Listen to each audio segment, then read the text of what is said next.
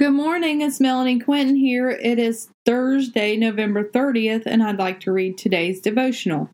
Be ready and waiting on the return of the Lord. 2 Peter 3:10-11.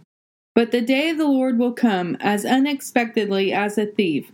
Then the heavens will pass away with a terrible noise, and the very elements themselves will disappear in fire, and the earth and everything on it will be found to deserve punishment. Since everything around us is going to be destroyed like this, what holy and godly lives you should live. Not even Jesus knows when he will return. Only God has the final say when he shall return in robes of white, descending from heaven.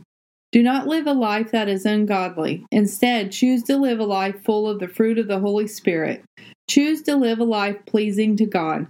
Serve God and others with all of your heart, your mind, and your souls. Do not spend one moment serving darkness. Choose light. Choose good things. Choose lovely things. Set your mind on the kingdom of the Lord, and all of the things you need will be added to you. Be on guard and be watchful. Make sure to use discernment each day on what the Lord has shown you. Seek wisdom from the Lord, and he will fill you with more than you can contain. The wise seek good counsel. The fools seek from foolish people. Are you being wise?